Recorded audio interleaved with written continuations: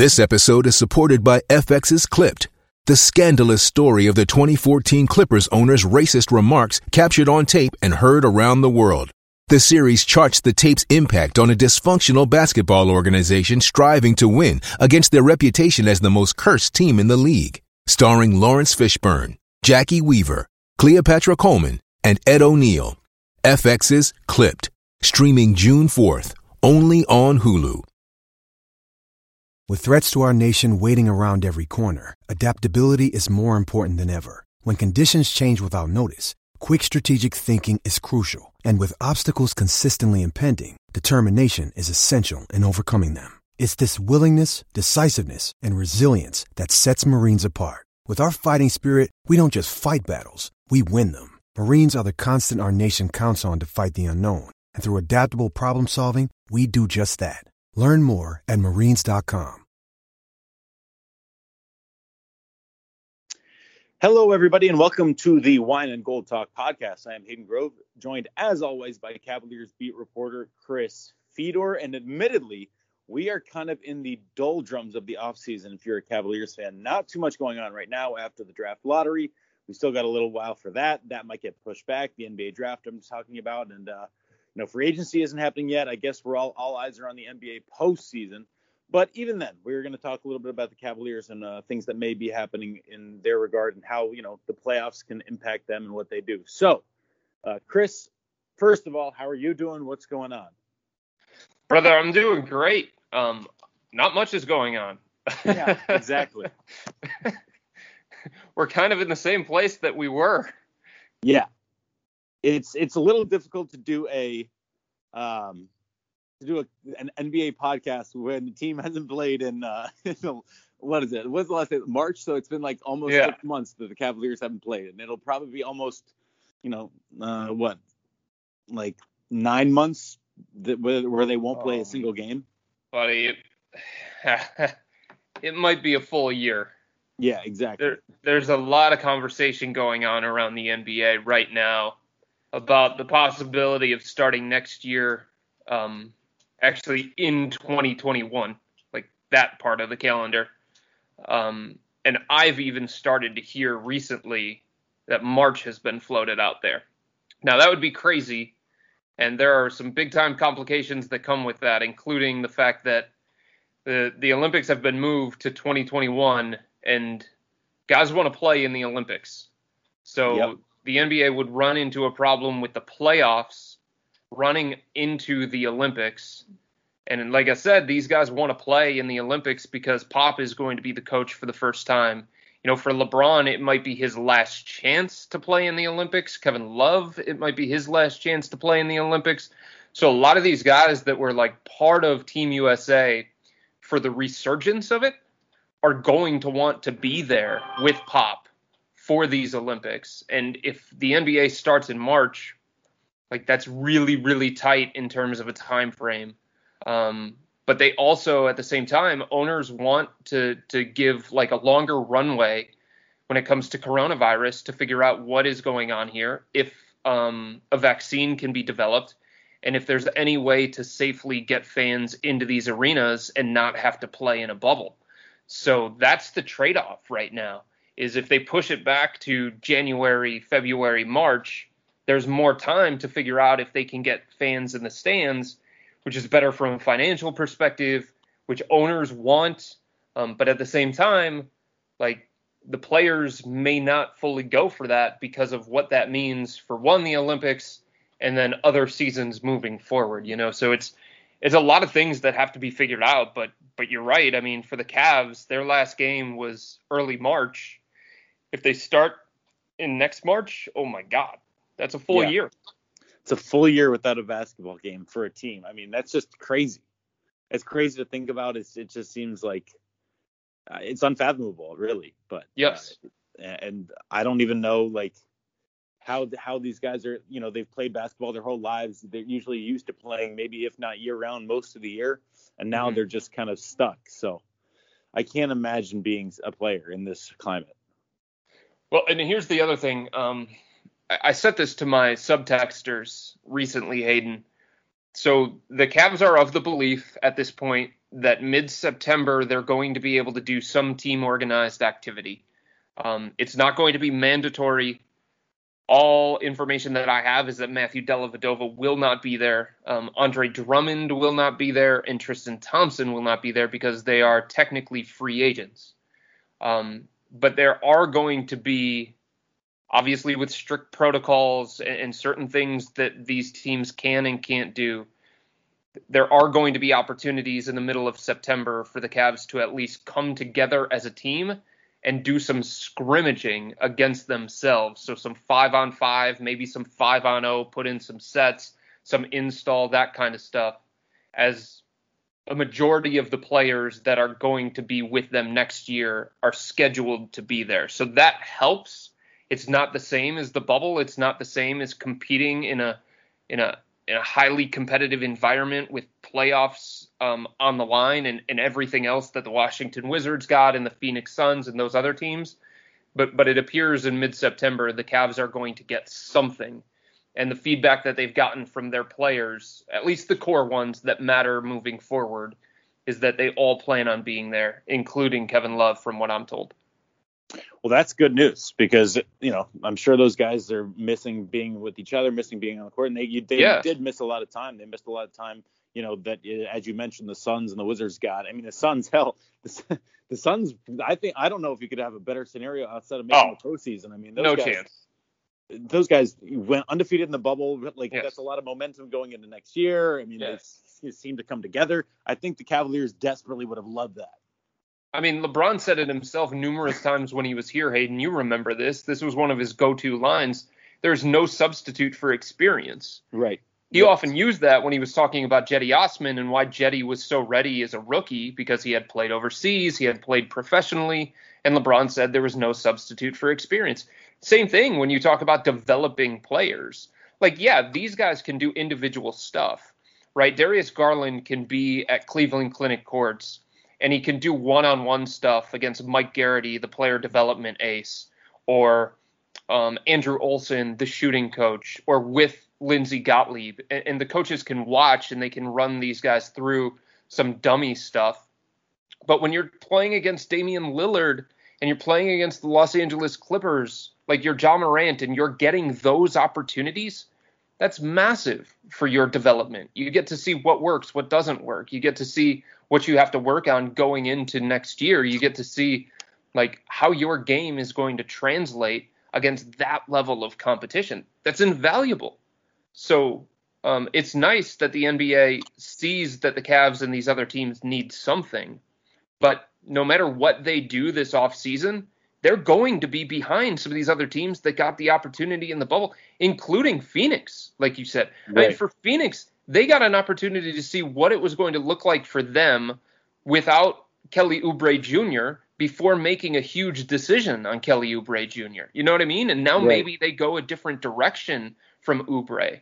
Now they got to see Mikal Bridges in a bigger role and Cameron Johnson in a bigger role. And not just in a scrimmage against his own teammates, against real NBA competition to say, oh, can we go forward with this kind of core? So the young core of Phoenix is going to be greatly benefited from what they got. Same with Washington, even though Washington got their teeth kicked in.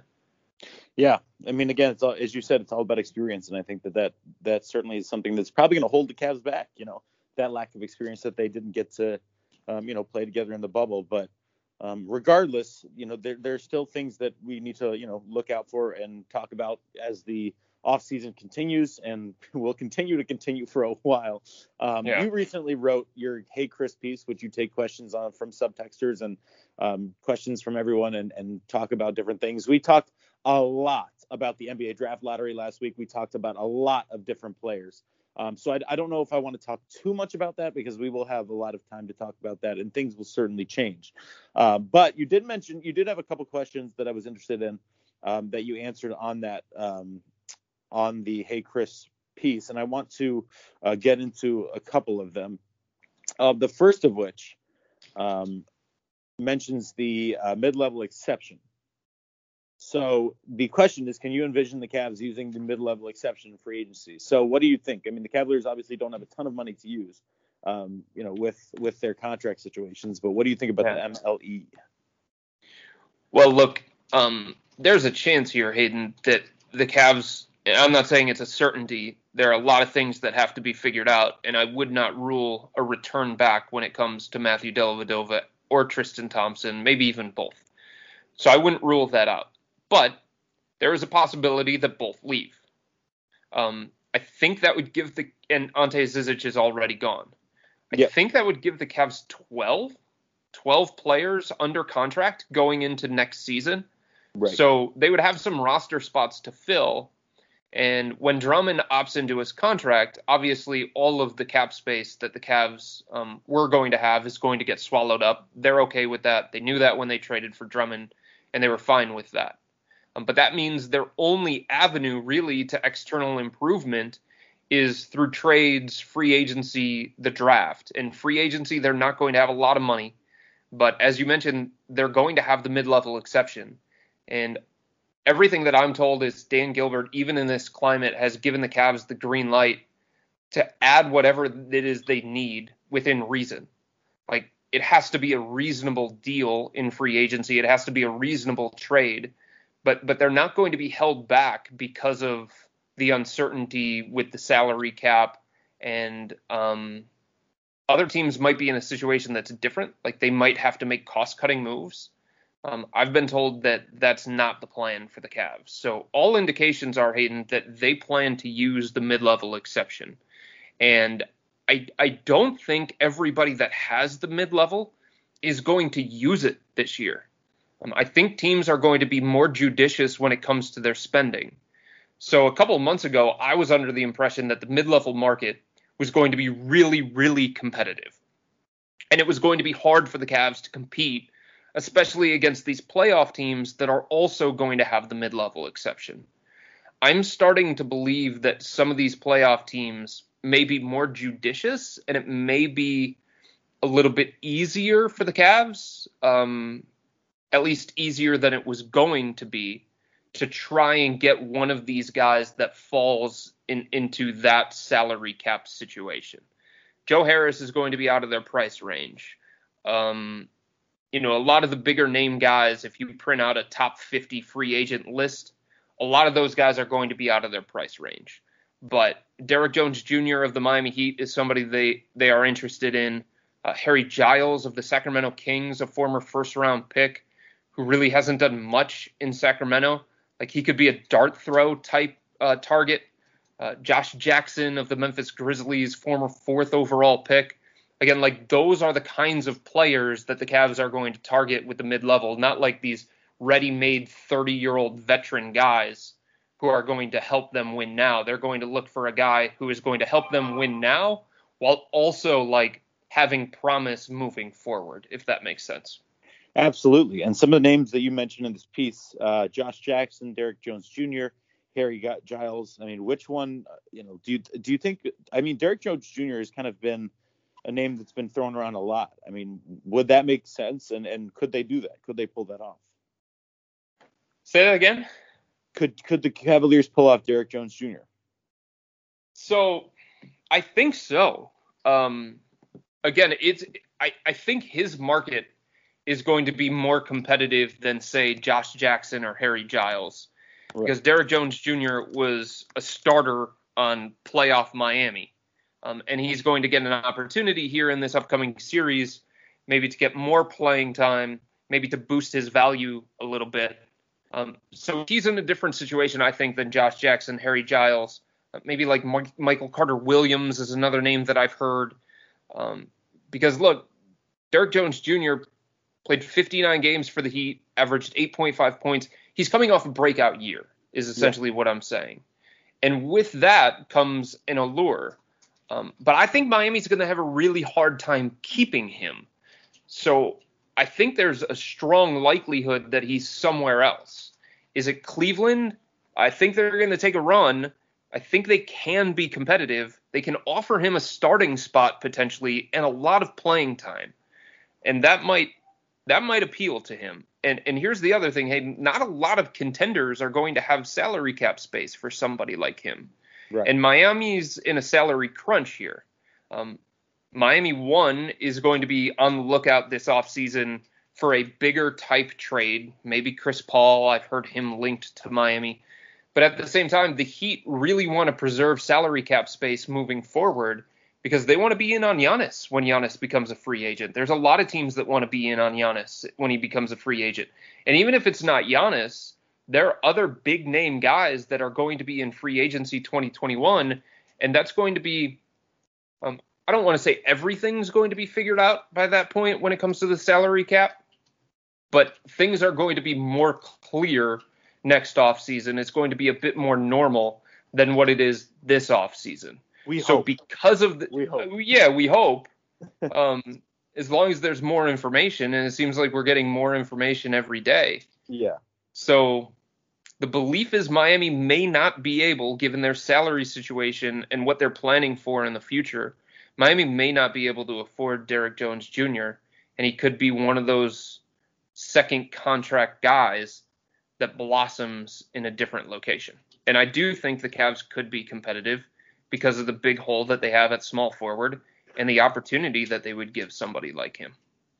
Yeah, I mean, that makes a lot of sense because, as you said, kind of a guy that breaking out onto the scene could, maybe not ready for that big deal yet, but just ready to get his playing time, get his minutes up and kind of showcase himself for the next big contract. And maybe he wouldn't be long for the Cavs, but, maybe it's something to where he could show his stuff and then get the Cavaliers maybe to where they want to go next year. And that brings me up to the next question, was kind of saying basically, what do the Cavs need to get to the playoffs? What do they need to get to that next level next season? I mean, I don't think the Cavaliers, whatever they do, outside of signing a miraculous superstar or something, are going to be in the running for the top 4 seeds. But what could they do to maybe sneak into the 7 or 8 seed?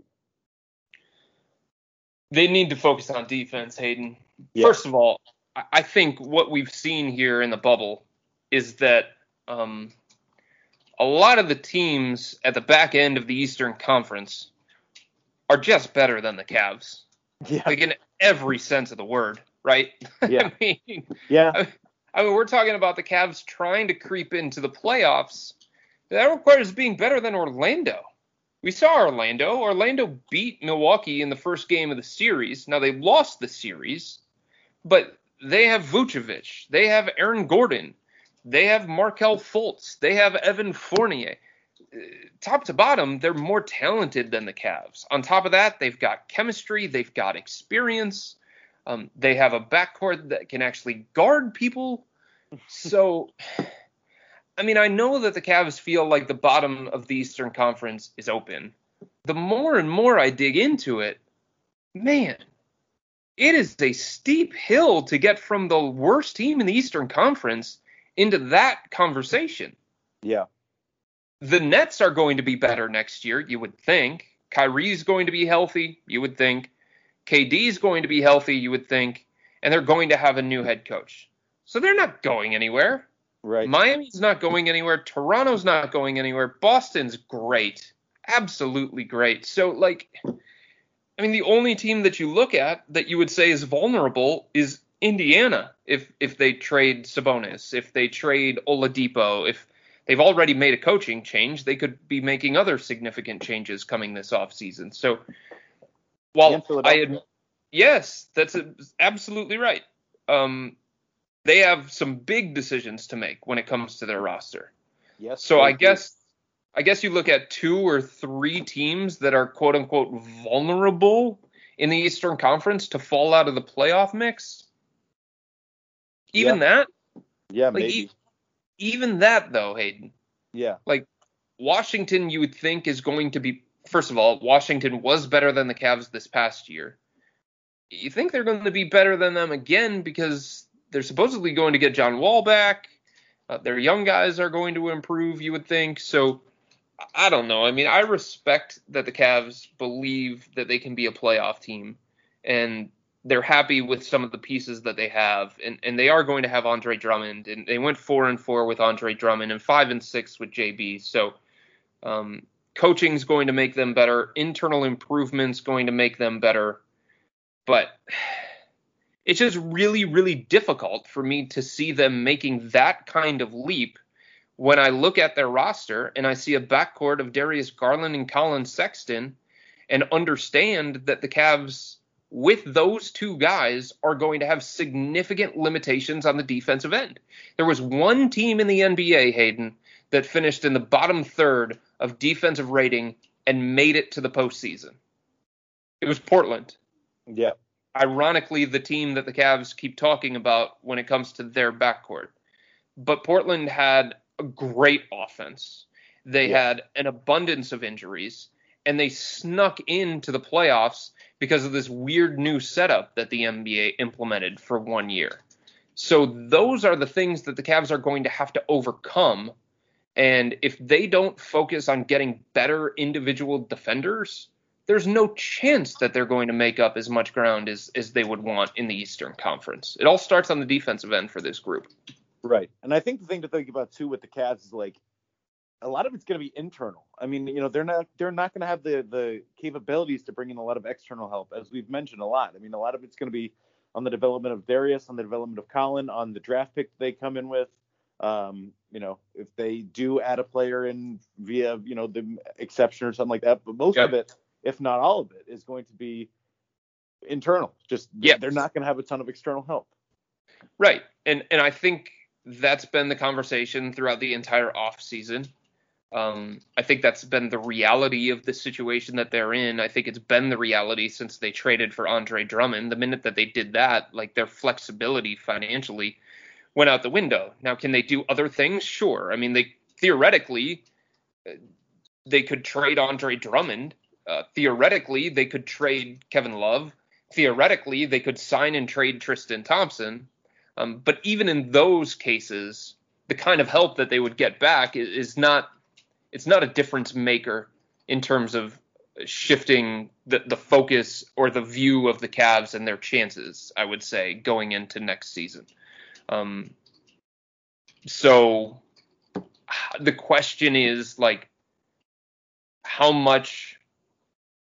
So obviously they're going to improve, but the question is, how much internal improvement can one team do in one offseason that is such a weird offseason?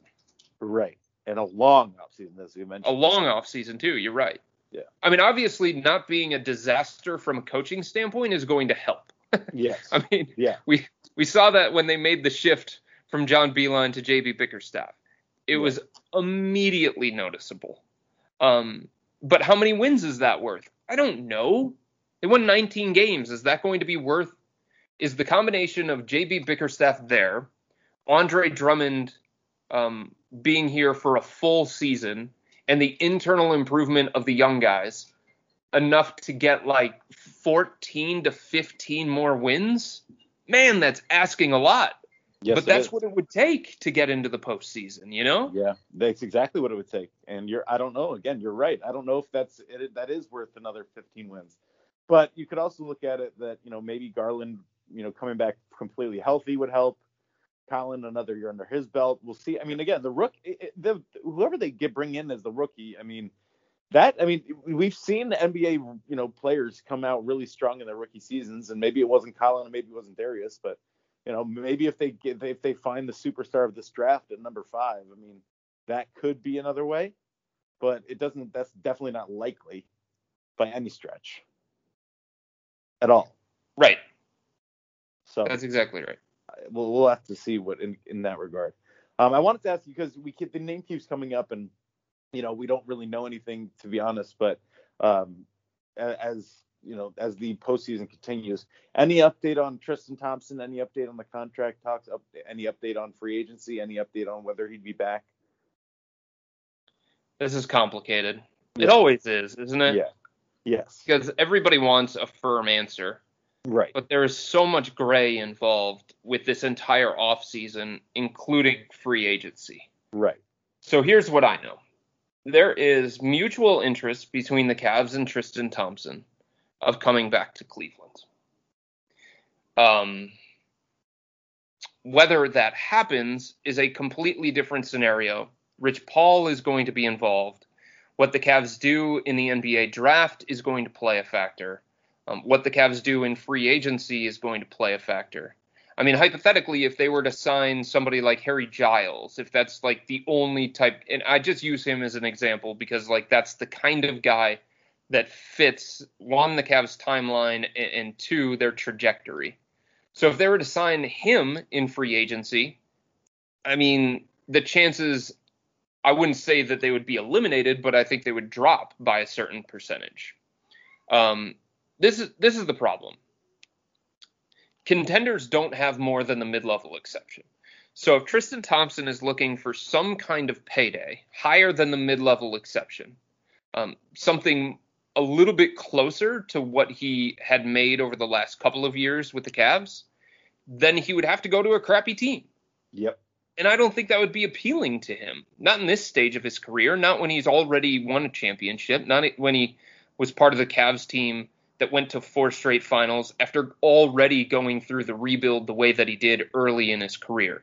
Going rebuild, champion, rebuild, longer rebuild. I don't think that appeals to him. Yeah. So unless he believes like the New York Knicks can turn it around quickly and they would be willing to offer him more than the mid-level because they're going to have salary room. Other than that, like he's staring at options from the Charlotte Hornets, who are supposed to have money, the Detroit Pistons, who are going to have money. Memphis is going to have money, but they have a glut of bigs. Yeah. Atlanta's going to have money, but they just traded for Clint Capella. So finding the team that has cap space to sign Tristan Thompson is difficult. So we start there. The second thing is the Cavs have his bird rights. So if he wants more than the mid-level exception, then re-signing in Cleveland makes a lot of sense. He can continue to climb the all-time lists. He has a familiarity with the coaching staff and his teammates, and he could get a little bit more than the mid-level, and the Cavs can go over the cap to re-sign him because they have his bird rights. Or the Cavs could do a sign-and trade. They could say, look, we're going to give you more than the mid-level exception, and we're going to flip you to a contender because a contender can't give you that kind of money. There's just a lot of things in play here, and many agents that I continue to talk to continue to say the same thing, Hayden. They say, I'm pushing my client, my free agent client, to sign a 1-year deal this offseason and then get back in free agency in 2021 when things are going to be a bit more clear, or the hope is things are going to be a bit more clear. So the other scenario that I think is in play with Tristan is him coming back on a 1-year deal and trying to get back into free agency next year. I think the Cavs would be open to that. I think Tristan Thompson would be open to that. Yeah, I think that makes sense from all, both sides. So the Cavaliers can kind of evaluate so that the year after that, Andre Drummond will be a free agent. Tristan Thompson will be a free agent. They'll have a lot more in the way of options and what they want to do. Yes. So that would make sense, I think, for both sides. I think that's what the Cavaliers are probably looking at too. I think the two things that make the most sense for both sides, the two scenarios are, one, either Tristan signs a 1-year deal and just comes back, continues to climb the all-time lists, continues to cement his legacy as one of the great Cavs, and makes a stronger case for his jersey to be up in the rafters, which is meaningful to him. The other one is a sign and trade. He gets more money than the mid-level anyway from the Cavs. The Cavs get an asset back in return rather than having him walk for nothing, and Tristan finds his way to a contending team. Because there's no way that he can get to a contending team and make more than the mid-level unless he does a sign and trade with the Cavs. So those to me are the two that make the most sense for both sides. That doesn't mean that it's going to go that way, but I could see both sides pushing for either one of those outcomes. And the thing is that we will not probably have any idea of what's going to happen until maybe, October, maybe even later, November, December. See, that's unclear too. Right. It's just, I don't feel, obviously, I feel for everybody involved in this global pandemic, but like Cavs fans, it's just like a bunch of waiting and seeing and like, right. there's no answers and there's no like finite.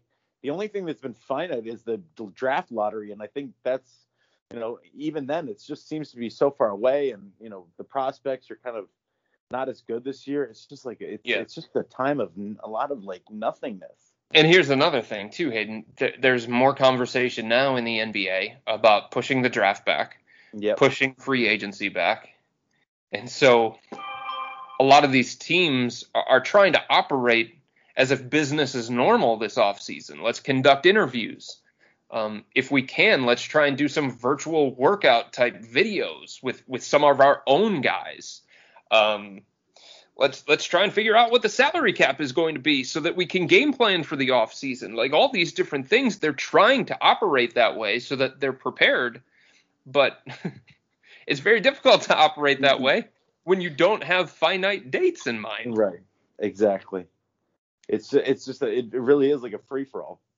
Yes, for sure. Which is but also like, what are we supposed to do? What is anybody supposed to do? I don't know.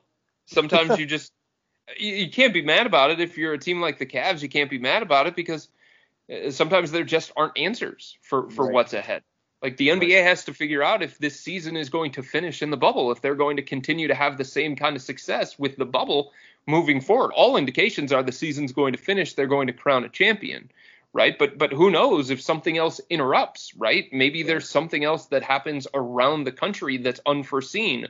Or maybe the players feel like the owners don't hold up their end of their word when it comes to the social justice issues.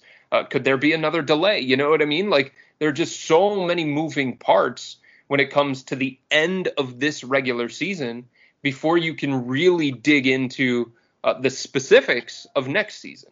Right. And I think I do want to talk about not on this podcast because we're already pretty far in, but maybe the next one we can discuss some of the, the lengths that the NBA is taking and things that are happening there with the social justice, because I think that's important. But I want to get into that next time. But in terms of the bubble and how it's working, do you think that they could house every NBA team in that bubble? Well, I'm inclined to say yes, simply because they have such strict protocols in place. And if guys adhere to those, and they continue to act the same way that the other teams in the Disney bubble have been acting, then yes. But there's another part of me that says no, because the more people you introduce, the more chances of a spread you're going to have. Right. So I think it's a dangerous proposition, but there's only one way to find out, right? It's to actually do it and see. Yep. And it's unfortunate that sometimes your answer has to come in trial and error situations. But I think that's the reality of what we're dealing with here. I understand why the NBA went with 22. They did a lot of math on it. They wanted to limit the number of people that were inside the bubble. And kudos to them for being able to pull it off to this point. I just think it's unfortunate that the other 8 teams were left behind in so many ways. Oh, of course. We've been dealing with this without any Cavs basketball since March, and it's we've gone through a ton of different situations and a ton of different how things are going to go, and it's unfortunate. It is. Yeah. But it is good though that I think they're doing a nice job with the bubble, and the playoffs have been fun to watch. I'm sure you've been watching a lot. And I think the fact that the bubble has been so successful in Disney has the NBA at least considering the fact of, okay, if there's no scenario in place where the league feels like they can safely allow fans into arenas next season, I think the success of the bubble has them saying, well, 2020, 2021 can be played in multiple bubbles, an Eastern Conference bubble and a Western Conference bubble, and we can at least go through with a season. And it's not ideal. There are going to be teams that are upset about it, but at least playing basketball remains a possibility moving forward because of the success that we've seen with Disney. And I think that's a good place for the NBA to be in, to have that confidence. Right. It's because the NFL is successful to this point, and JC Treader, he posted something on Twitter saying, like, we have to continue to be diligent, we have to continue to be respectful, we have to continue to act in the same manner that we've been acting here in training camp. But the truth is the NBA knows answers that the NFL does not know answers to at this point. You know what I mean? When it comes to the season, there are still questions when it comes to the NFL. There's still some questions when it comes to Major League Baseball. The NBA has more answers because they've gone through it and they've had success. The NFL has had success in training camp, but not when you start mixing travel in and teams getting together with other teams and stuff like that. Yeah, I mean, it's certainly going to be interesting to see what happens. I think the NFL is probably going to keep an eye on, weirdly enough, probably going to keep an eye on high school sports and all the colleges that play. I mean, I would assume that to be the case. They're, For sure. Because they're the only football that's going on right now. So without a doubt, it'll be interesting. So before we end the podcast, what have you made of the postseason thus far? We can talk a little national NBA. I mean, obviously the games have been entertaining, but we got a big game 6 tonight. Houston's up on the Thunder, and the Heat and the Bucks are starting tonight as well. The Lakers, it was pretty easy pickings after that first game. And what did I tell you? Yes, you did. You said exactly that. What did I tell you was going to happen in that series between the Lakers and Blazers? That's exactly what happened. Thank you very much. That's me taking a victory lap. You will take enjoy your victory lap. It's not going to be a long one, but you can take it. It's almost as if the sweat equity of covering LeBron James paid dividends when it came to analyzing that series. Yeah. I didn't think there was any doubt either. LeBron was going to take that series easily. And what did he do in game 1? Did you see what he did in game 1? Yeah, feel out game, of course. He did exactly what he always did, in not just feel out game, but he deferred to the guys who have not been in that environment before, or at least as far as he has been before. Right? Yes.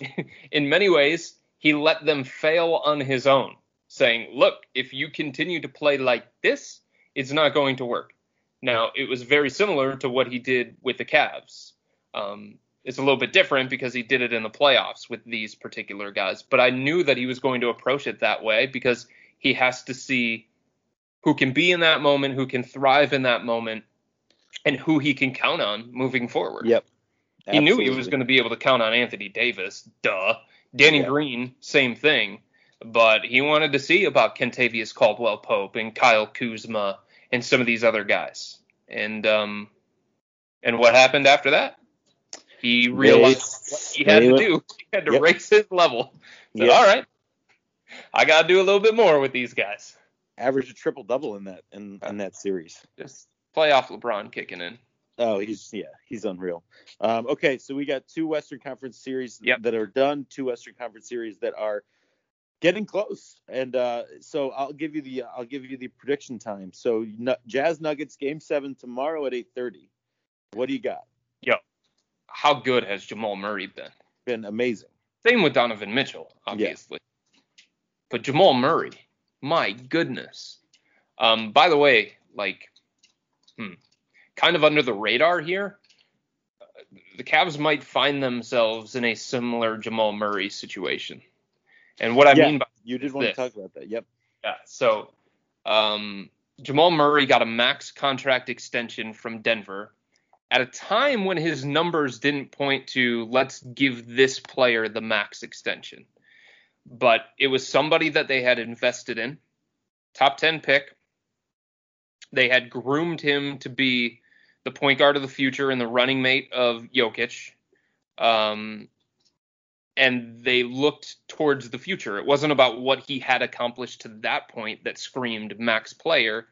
It was, this is what we think he can be moving forward for us, a cornerstone of this franchise. So we're going to give him the max. A lot of people scoffed at it. And they said, this guy does not deserve that kind of contract. You know what I mean? And all of a sudden, here is Jamal Murray living up to that contract. So the Cavs are going to find themselves in a similar situation to Colin Sexton. His trajectory in the first 2 years is very similar to Jamal Murray's. And this doesn't mean that Colin's going to become Jamal and he's going to have these kinds of playoff performances and stuff like that. But when you're an organization and you're building, you have to do projecting. It can't always be about what the guy has already accomplished. There has to be some projecting in terms of what he can be moving forward. And Colin is going to be up for a contract extension next season. And his number is going to be eye-popping if he continues on this trajectory. There aren't a lot of young players putting up the numbers that Colin is putting up. And his numbers at this point in his career are better than Jamal Murray's were at the point in his career when he got the max extension. So if the Cavs feel like Colin can be a pillar of this rebuild, both on and off the court, he is going to get north of $100 million. And people have to mentally prepare themselves for that. Yes, they do, because an eye-popping number certainly would be a $100 million for Colin Sexton. Yes.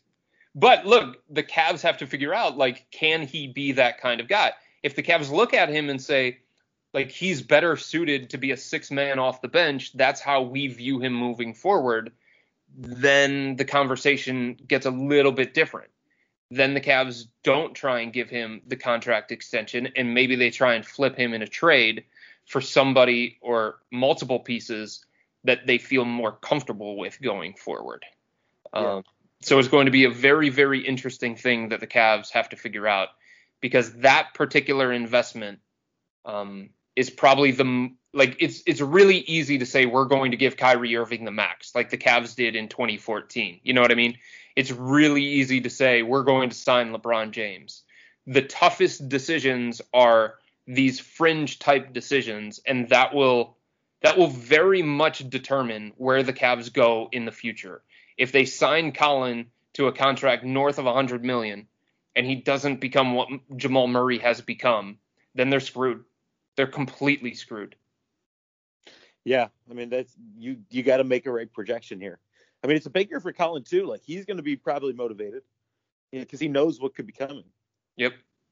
I mean, he's always motivated, regardless. Oh, yeah, right. That's just who he is, right? But yeah, I mean, they got to make it. You're right.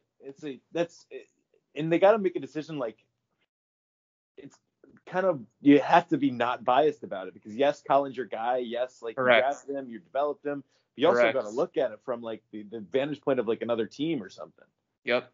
Because if you look at it through a biased lens and then it doesn't turn out the way you want, then you just kind of put yourself way back. Yeah, I mean, obviously these are humans making these decisions. They're not robots. Right. But if you start making emotional decisions as an organization, those are the ones that usually end up blowing up in your face. Right. All right. So who you got in this? Who do you got in the Jazz Nuggets series? I'll still go with the Jazz. I think they have more counters at this point in time. But boy, Donovan Mitchell's going to need a lot more help.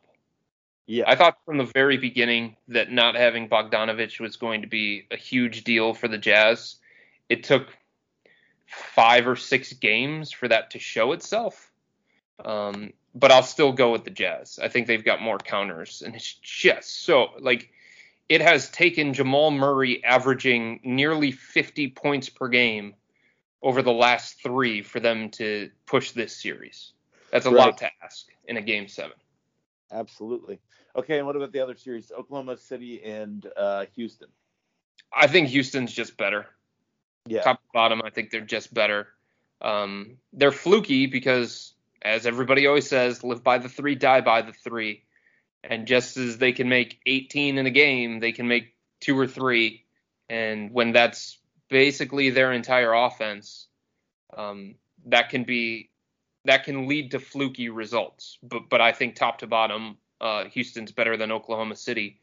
And Oklahoma City having to rely on Shai Gilgeous-Alexander, I like SGA. I think he's one of the better young players in the NBA. But having to rely on him as much as they are in this series, that's a lot to ask of a young player in this environment. Absolutely. All right, so that would leave the Clippers, Lakers, Rockets, and Jazz in the West. And then in the East, you got the Celtics, you got the Milwaukee Bucks, you got the Heat, and you got the Toronto Raptors. So Give me your Raptors, and I'll agree with you on both of those, in the Jazz and the Rockets. So give me your Jazz Raptors or not Jazz Raptors. Sorry, give me your Celtics Raptors and Bucks Heat predictions.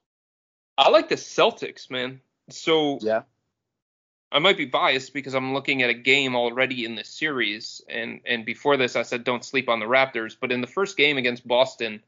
And Boston's really, really tricky to play against, especially because the length that they have, the athleticism that they have, the switchable bodies that they have, the versatility that they have offensively and defensively. In the first game, Toronto had a 73 offensive rating in half-court situations.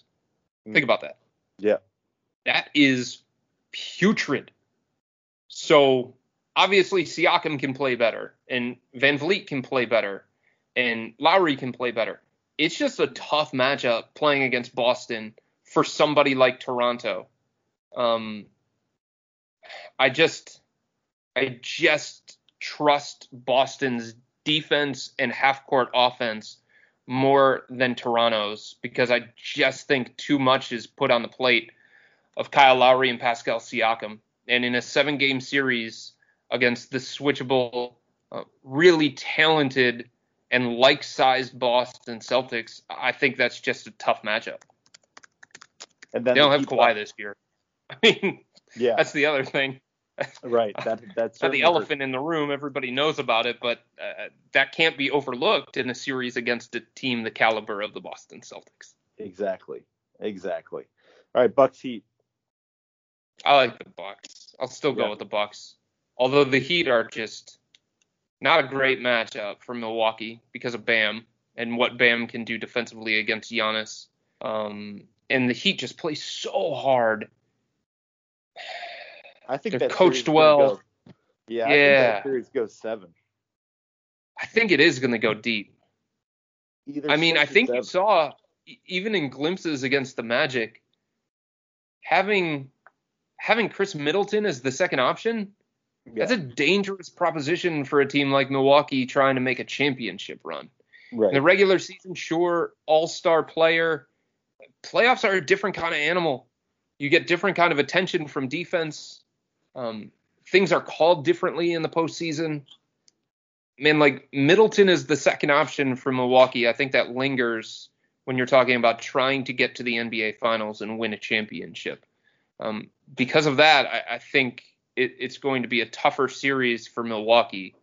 But I'll side with Giannis. I think he has the ability to shift a series more than any other player in the Eastern Conference at this point. That's remaining anyway. All right, so that would mean a Bucks and Celtics Eastern Conference Finals. Yeah, all green. All green. I love it. All right, Chris, if you got anything else that you want to get into, or do we want to save this and cap it for next time? I think we can save the rest and cap this one so that we're ready to go next time. That sounds good. Yeah, I think next time we can have a pretty good, important conversation about, the way in which things were handled in the NBA with the protest and the boycott and all that. So we'll have a good conversation about that as we go forward. In the meantime, definitely subscribe to Subtext. Chris will be texting you daily, giving you the latest on the Cleveland Cavaliers, what he's hearing around the league, what he's hearing about all the different things that go into the Cavaliers, be it Tristan Thompson's deal or impending rookies or anything like that with the draft coming up. Text him at Subtext, $3.99 a month, 14-day free trial. You can see the link on the post where you will find where you will find us on cleveland.com/Cavs. So look in the post, it is there, and you can sign up. Like I said, 14-day free trial, $3.99. All of the insight and analysis you need on the Cleveland Cavaliers from Chris. Thank you so much for joining us, everybody. We hope you have a great week, and we will talk to you next week on the Wine and Gold Talk podcast. Take care.